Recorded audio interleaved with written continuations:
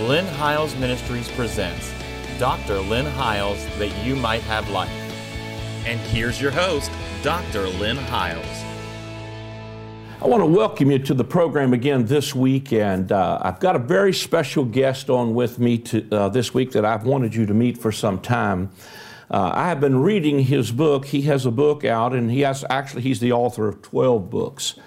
But he has one out that I've been reading called Understanding the Whole Bible, and you'll be able to see some information on the screen about this book. But he is Dr. Jonathan Weldon, and he is the president and founder of the Weldon Academy. He's the author of 12 books. He resides in upstate New York, and he's a traveling ministry just like I am. And in the last couple of years, we've done a couple conferences together. It's been a blast, and I've just so appreciated not only the depth of his understanding. This, I think, is a really phenomenal piece of work for any student of the Bible. You need to get one of these. But he is, his attitude, his spirit is just so tender that I've just enjoyed being around him. But you'd be blessed to be able to get a hold of his material. He's the author of 11 other books, and you can go to his website and you will see some of those books. But in this book, he was talking about the covenants.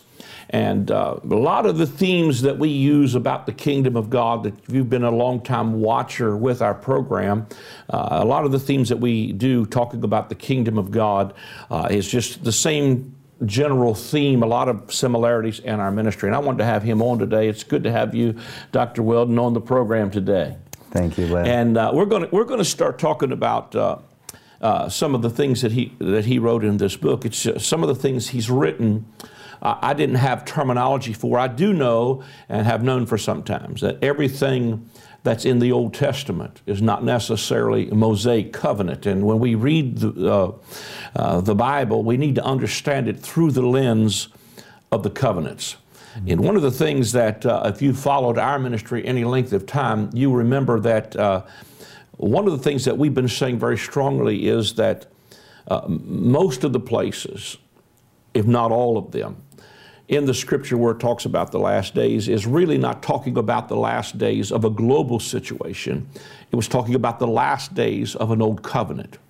When you get that piece, everything seems to dovetail together. And so he shared some things in a conference about these covenants and what they're called. And I'm just going to welcome him to the program and then let him just begin to share some things. We're going to have a conversation and let you listen in. And like I said, there'll be information on the screen where you can contact him or get his books, products, and stuff like that. So it's good to have you, Dr. Weldon. Just jump in there somewhere and talk a little bit about some things that are on your heart about these covenants. Thanks so much, Lynn. It's a pleasure to be with you. And as you said, we've just had such a good time together, the different places we've been on the road, and just hearing such similar messages is incredible. I feel honored. It's like two generations coming together to talk about such similar concepts. For me, the whole covenant thing really started in the eschatology realm, which I know is a big area that we hold a very optimistic view of. The future and the kingdom advancing and growing in the earth, and that a lot of the bad stuff that people are concerned about is actually behind us, which is really good news. I think it's good news. Yeah. So I started in that area, and then I was working on my doctorate, and in the process, I really felt like I was to spend a lot of time studying covenant. Now, as a Protestant, we kind of have two major views on covenant. There's covenant theology and there's dispensational theology. And especially as like Holy Spirit charismatic type of believers, I know for myself, it was a real mix of these two. And sometimes I'd be covenant thinking, covenant theology, and sometimes I'd be dispensational. And we'll get into maybe explaining that in a few minutes. But the more I studied, the more I realized we have been really confused, especially the modern Christian, about how to read the Old Testament. One of the main things that people do is they think Old Testament, they think Old Covenant. Those two are not the same thing. And that was a big revelation. Yeah. A lot of people think that the Old Covenant started in Genesis 1:1. But actually, the Old Testament starts in Genesis 1:1. The Old Covenant doesn't show up until Exodus chapter 20 at Mount Sinai. Now that's a big shift in thinking. If our viewers can think about that for a minute, the Old Covenant is something that shows up 2,800 years. Now, that's a long time, 2,800 years after Genesis 1:1. And then from Exodus 20 until Jesus, we have about 1,400 years. So about half as much of the time. The reason that's important is because there's passages in the New Testament where Paul talks about we got to get the Old Covenant out of here. Like Galatians chapter 4, he talks about the Old Covenant. He calls her Hagar, the slave woman, the mother of Ishmael, and that we need to kick her out and get rid of her. Now, if you think that the Old Covenant is the Old Testament, then Paul just told you to throw out the Old Testament. That causes a real problem, especially Bible-believing Christians. Paul's not saying to throw out the Old Testament. He's saying throw out the Old Covenant. So we have to know the difference. There's three main places in the New Testament where the Old Covenant is mentioned. It's not a lot of places, but it's essentially Hebrews chapter 8. It's in 2 Corinthians chapter 3 and 4, and in Galatians chapter 4. Those three passages are really the core that teach us that the Old Covenant is the laws that were written on stone. That's Mount Sinai. That's Exodus chapter 20. So once we realize that, the Old Testament is Genesis to Malachi, but the Old Covenant is from Mount Sinai until Jesus. So those very different things really start to affect our thinking of what do we actually need to remove. When he says, kick out the slave woman, get her out of your life, we're not throwing out the Old Testament, but we are throwing out the Old Covenant. So that was probably one of the biggest revelations in my process of study. And of course, it goes back to our eschatology as well, because the shift of the Old Covenant being removed is really what a lot of eschatology is about. And you know, I think a lot of times, probably many of our viewers, because there's probably not a lot of people saying some of the things we're saying, but they're not thinking in terms when they read these last day scriptures as being covenantal, rather than, you know, global or having to do with, you know, the collapse of our universe. Yes. It had to do with the passing, you know, Christ is the end of the law for righteousness to everyone who believes in. And I'm sure believers have read some of those. But they still, you know, as, you know, one of the things I've seen is people want to pick and choose the parts of the law that fit our culture, and they want to call that the gospel. And it's really not the gospel. The Old Covenant was really, you know, it was, like you said in Galatians 4, Hagar is the slave woman. Under the Old Covenant, we're servants and slaves, if we're under the Old Covenant. Absolutely. And they were under the Old Covenant. Yes. But in the New Covenant, we're sons. Yes. And there's a big shift that takes place there. You know? Yeah, we could talk about the New Covenant too, because the same concept of not all of the Old Testament is Old Covenant is true on the other side. That's a good point. Not all of the New Testament is New Covenant. Yep. And most people think that the New Covenant started in Matthew 1:1. But covenants require a shedding of blood. So we don't actually have a new covenant until the cross. We see in Galatians 4:4, it says that Jesus was a man born under the law. So he's born and lives, the law was a synonymous with the Old Covenant. So that concept, he's living under it until he establishes the New Covenant. It's fascinating when you ask the question, when did the New Covenant start? There's so many answers that people give. I've heard some people say they're on the Mount of Transfiguration and Elijah and Moses show up, and then Peter wants to build a tabernacle for all three of them, and then the other two disappear, and the Father says, "This is my Son, listen to him." People say that's when the New Covenant started. The law and the prophet were removed. There are some who say when John the Baptist got beheaded, the Old Covenant was removed. So there's a lot of theories that float around. But what I've really found is that to establish a new covenant, you have to have bloodshed. The first time we hear the New Covenant even mentioned is at the Passover, at the Last Supper. So Jesus has been born, he's lived 30 years, started his ministry, ministered for 3.5 years, and then for the very first time, he mentions the day before he dies that there is a new covenant and that his bloodshed will establish that new covenant. All of his preaching ministry, he never talks about the new covenant. He talks about the kingdom. So he starts the new covenant at the cross, but the New Testament starts in Matthew 1:1. So we have almost the same thing. The Old Testament is not all Old Covenant. The New Testament is not all New Covenant either. So there's some lines that have to shift.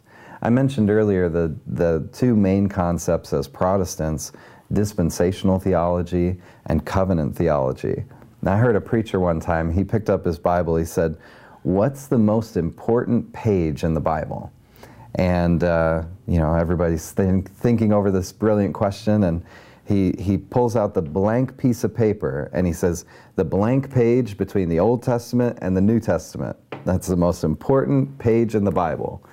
Now, it's memorable, it's funny, it's a little bit clever, but what you're hearing when you hear that is dispensational theology. People who break it into Old Testament, New Testament, they break it into law versus grace. And yet in the old there's some grace there, and in the new there's some law there. So it doesn't fit perfectly well. So you can't divide just between Malachi and Matthew and end up with anything that's sensible, because there's more mixture than people realize. I like to, I'll jump in here just for a second, but I like to, when people say something like that to me, I like to say to them, well, do you think Jesus today, if he healed a man, I believe it was a leopard, would tell him to go offer a turtle dove and show himself to the priest? That's because they were still walking out the requirements of law. And some of the things even Jesus taught in his dialogues were teaching the law and introducing the kingdom. And fulfilling one end of it and introducing the rest of it, the new covenant. Most people are looking for one simple line to draw between old and new covenant. And the more you study, the more you realize there is not one simple line, but if you think of it more like a setting sun or a sunrise, it's a progression, it's a transition. So the cross established the new covenant, but the old covenant was still dying off. And that's what a lot of the eschatology is. I think one of the most stunning verses in the New Testament that I rarely hear people teach on is Hebrews 8:13, where it talks about that the old covenant, that the old covenant is soon to pass away. Most of us, we think of the cross, we think that was the end of the old, the beginning of the new. And that clean transition is not actually there. We see the new established, we see the old is made obsolete and outdated, but Hebrews 8:13 says, and soon to fade away. And that's about 63 AD that's written. So that's pretty far after the cross. The old covenant was still lingering to its death at that point. And I think you could kind of see the dilemma even in the Acts 15 council, where they're trying to deal with, how do we deal with these Gentiles? Are we still dealing with circumcision?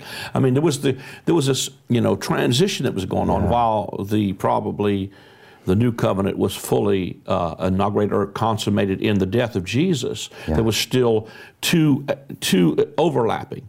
I just was thinking about where Paul wrote to the Corinthian church, and he said, we are the people upon whom the end of the ages have come. That's right. A plural, ages.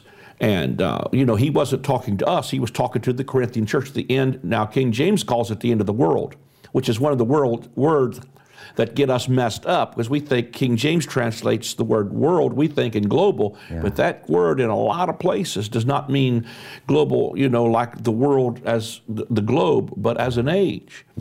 And he said, we are the people upon whom the ends of the ages have come. So we've got the back end of the old covenant and the front end of the new covenant, and the ends of the ages are overlapping. In between these two ends of the ages, if you could draw it like a circle, there's a 40-year transition period.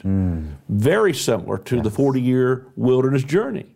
That's right. And one of the things that really stuck out to me was that I did a series back some time ago called The Tabernacle of David, but one of the things that when they're in that Jerusalem council talking about this stuff is going on, they stood up and said, well, to this agree the words of the prophets. We're going to go back here and see what the Scripture says about what's going on here. Yeah. And he said, I will return again and build the tabernacle of David. Well, David's kingdom was David reigned 40 years. That's a powerful thought to me.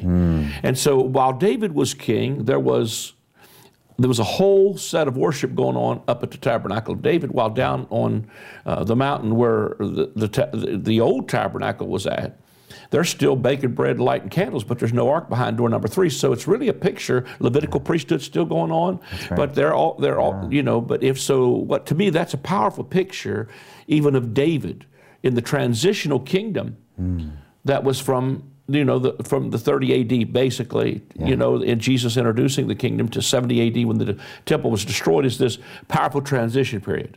Same exact patterns are there. I'll probably take it too long here because I want you to do a lot of the talking, but the 40-year transition where he says in 1 Corinthians, I believe it is 10, or 2 Corinthians 10, it's one of those. These things happen for examples for us upon whom the end of the age has come. Yes. So he was talking to the Corinthian church who had come to the end of the age, and he's saying that everything that happened to Moses was a picture and a type and shadow of the 40-year transition. In other words, they were coming out of a physical bondage of Egypt and slavery and servitude. But in the New Testament, the Corinthian church was coming out of a bondage of slavery to the law and legalism. They were coming out of that same covenant you talked about from Galatians 4, from Hagar, the slave woman. Yeah. So he was trying to get them to lose that 40 years is a powerful piece, I think, in the whole eschatological scheme, because it's showing you why you seem to have a lap over of both. And I don't want to do all the talking, but I just want to jump back in there. And I think that powerfully fits because, like you said, one was fading away. Yes. And Corinthians 3 talks about, that the old covenant was fading away, just like the glory that was on Moses' face. It was fading away. And so that glory was fading, but a new one was coming on the scene. Absolutely.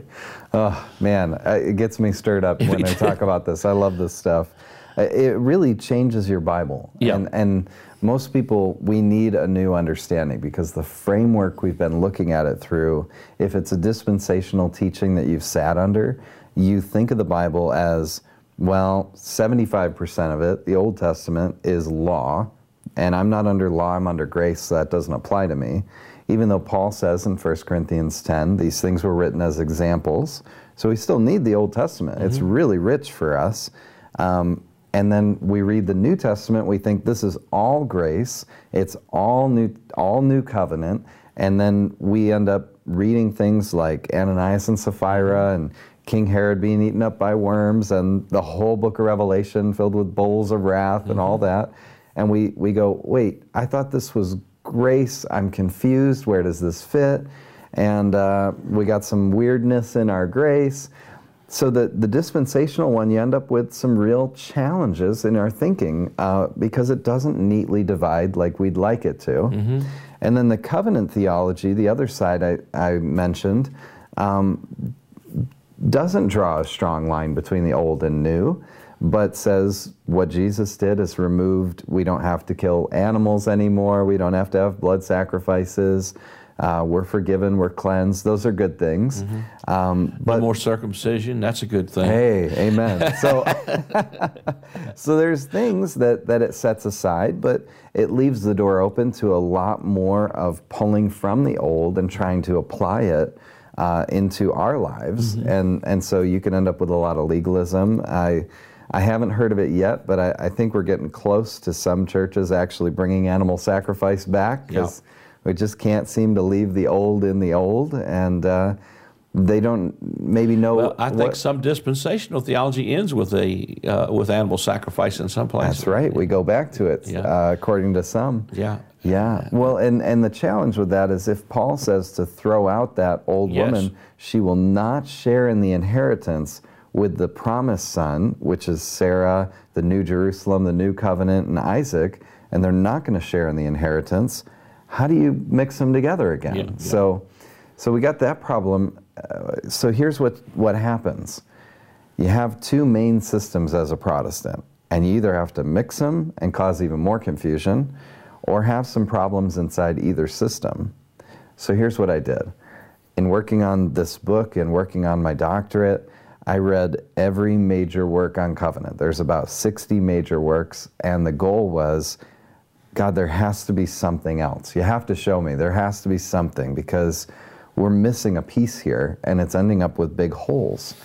So I went back. My approach to this was, let's go back to what do the covenants actually look like in Scripture?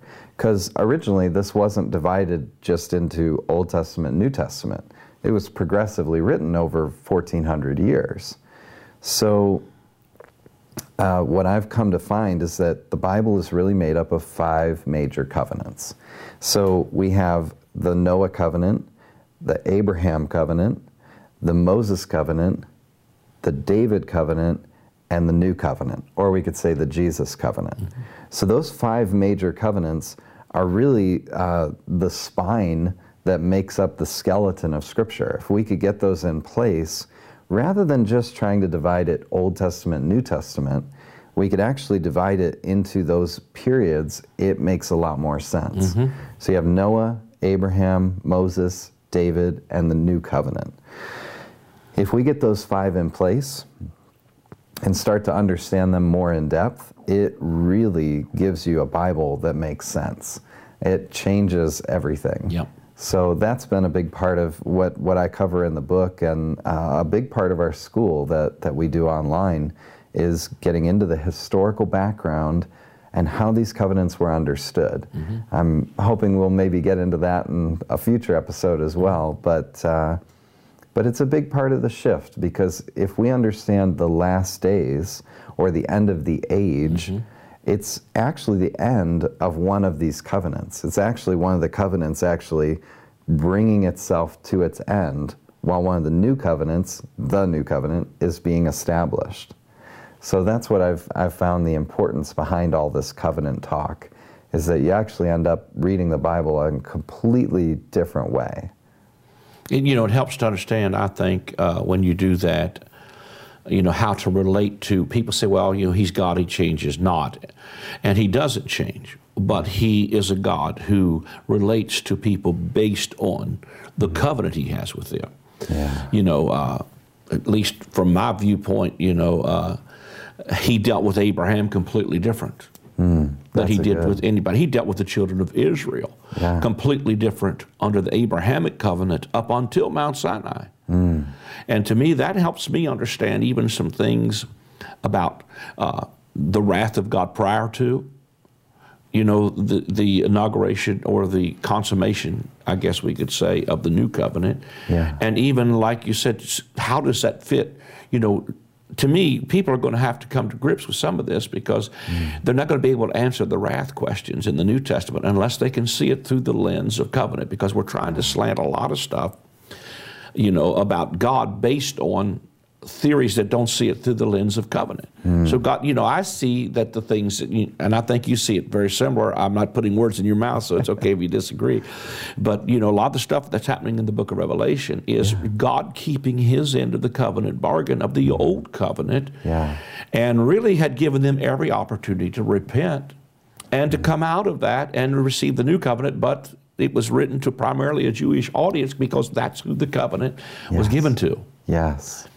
Yes, it's surprising. We seem to miss these big pieces where the Jewish people are putting Jesus on trial in the Gospels, and in that story we see them say, "Let his blood be on our heads and on the heads of our children." Mm-hmm. Whoa, scary moment right there. Yeah. And that sets them up for what actually takes place, where they're calling covenant curses on their own heads, not as a people, not as a race, not as a bloodline, but as a first century group of individuals calling it on themselves. And it's exactly what we see happen under the Roman general Titus coming and attacking Jerusalem and killing 1.1 million Jewish people. And even Titus, when they bust through the wall in Jerusalem, he stops and he begins to cry, and he says, this must be the judgment of the hand of God on these people, because there had already been a plague that had ripped through the city and the amount of death and everything else that took place. but he was overwhelmed, and he actually, I believe he spoke prophetically there, even as a non-believer, that, yeah, there's something of judgment that they had called on themselves in the gospel message. Yeah. You know, it's amazing to me that, you know, in the narrative of Deuteronomy, where all the curses come, they'd read the curses and they would say, as soon as they'd read a curse, they'd say, and the people would say, amen. And they would say, cursed you be if you move this line, and the people said, amen. Cursed will you be if you do this, and the people said, amen. Yeah. It's amazing to me that you get down through all of those curses, and the people said amen to every one of them. And the next part of that is he starts reading the blessings, and the people never say an amen to it. I don't know if you've ever noticed that or not, but in the New Testament, especially the book of Revelations, Jesus comes on the scene to one of the churches and he says, I'm the amen. But I'm also the beginning of the creation of God. So I think what he was literally saying to that church is, I'm the end of, if you can receive this and receive your sacrifice and receive your Savior, I'm the end of the law and even the curses if you receive it. But if not, and I'm the beginning of the brand new creation. So Jesus is the beginning of the brand new creation. But I like how the book of Revelation ends by saying, I believe this is the grace of our Lord Jesus Christ be with you. And somebody finally says amen. And so in Christ, all of God's promises are yes and amen. So I think it's time to start saying amen to some blessings and to the new covenant, and realize that we're under much better covenant and, you know, based on better promises with better blood, and everything about it is better. And, you know, there's so much to say about this, we can't get it all in one segment, but just, you know, because we say that we're free from the law of the Mosaic system does not mean we're without a government at all. The new government is the kingdom of God. It's the indwelling Holy Spirit that works in us. And I've said it like this: if the Holy Spirit living inside of you can't make you behave, all the rules on rocks you got aren't going to get the job done. And so, you know, to me, it's just such a better covenant, and it's based on better promises, and it helps us to understand, like, why you see certain things happening. I hope you're kind of getting this if you're watching us, and I want you to tune in every week for the next couple of weeks. We're going to continue this conversation about the different covenants, and I think you're going to be greatly blessed. It's going to help you put some pieces together. But we appreciate you watching. If you want to get behind what we're doing, just call the number on the screen, sow a seed into the ministry. It is your partnership that helps us take the gospel of the kingdom, the gospel of His grace around the world. Without you, it's impossible. And so there is a way you could do that by going to our website, and there is a link there where you can give, or you could call that number on the screen. Somebody is standing by to take your call. And go to his website, get his material, read his books. I think you'll be blessed by understanding the whole Bible. And he will be on with me again next week. God bless you. Thanks for tuning in this week again. God bless. The word repentance means to change your mind. The message of John the Baptist and of Jesus was to repent, for the kingdom of God is at hand. The kingdom of God is accessed by a change in our thinking. If you are in outer darkness, there is weeping and wailing and gnashing of teeth. That reality is not always out in the distant future. It is in people's lives right now. One simple mind shift can move you out of darkness and weeping and into light and rejoicing. God wants to wipe all tears from our eyes and replace our weeping with joy.